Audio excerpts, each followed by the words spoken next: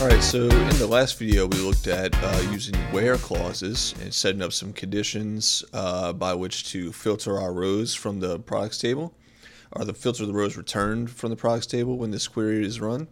We're not limited just to doing these things, though. We can also do some calculations in the where clause here. So for example, let's go look at our products table really quickly. So one thing we could do is we could say, we can write a query to only grab the products where the price times the max discount is, less than a certain amount. So let's go ahead and let's try that now. So back over in our SQL editor, I'm going to come back here. I'm going to delete everything after this where up to the semicolon here. So we can say where price times max discount.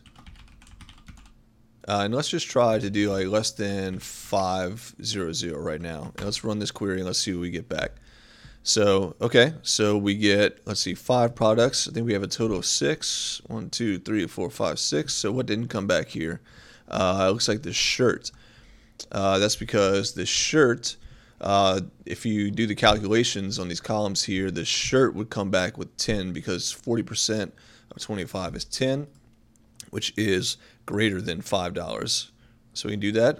We can flip this. Let's get the shirt now. So we could say where price times max discount is, let's say, greater than or equal to 10.00 here.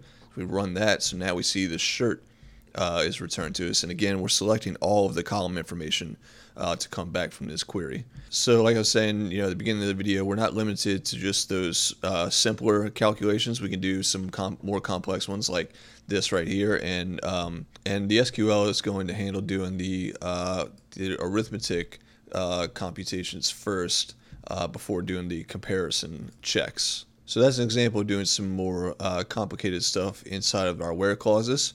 We'll wrap this video up here.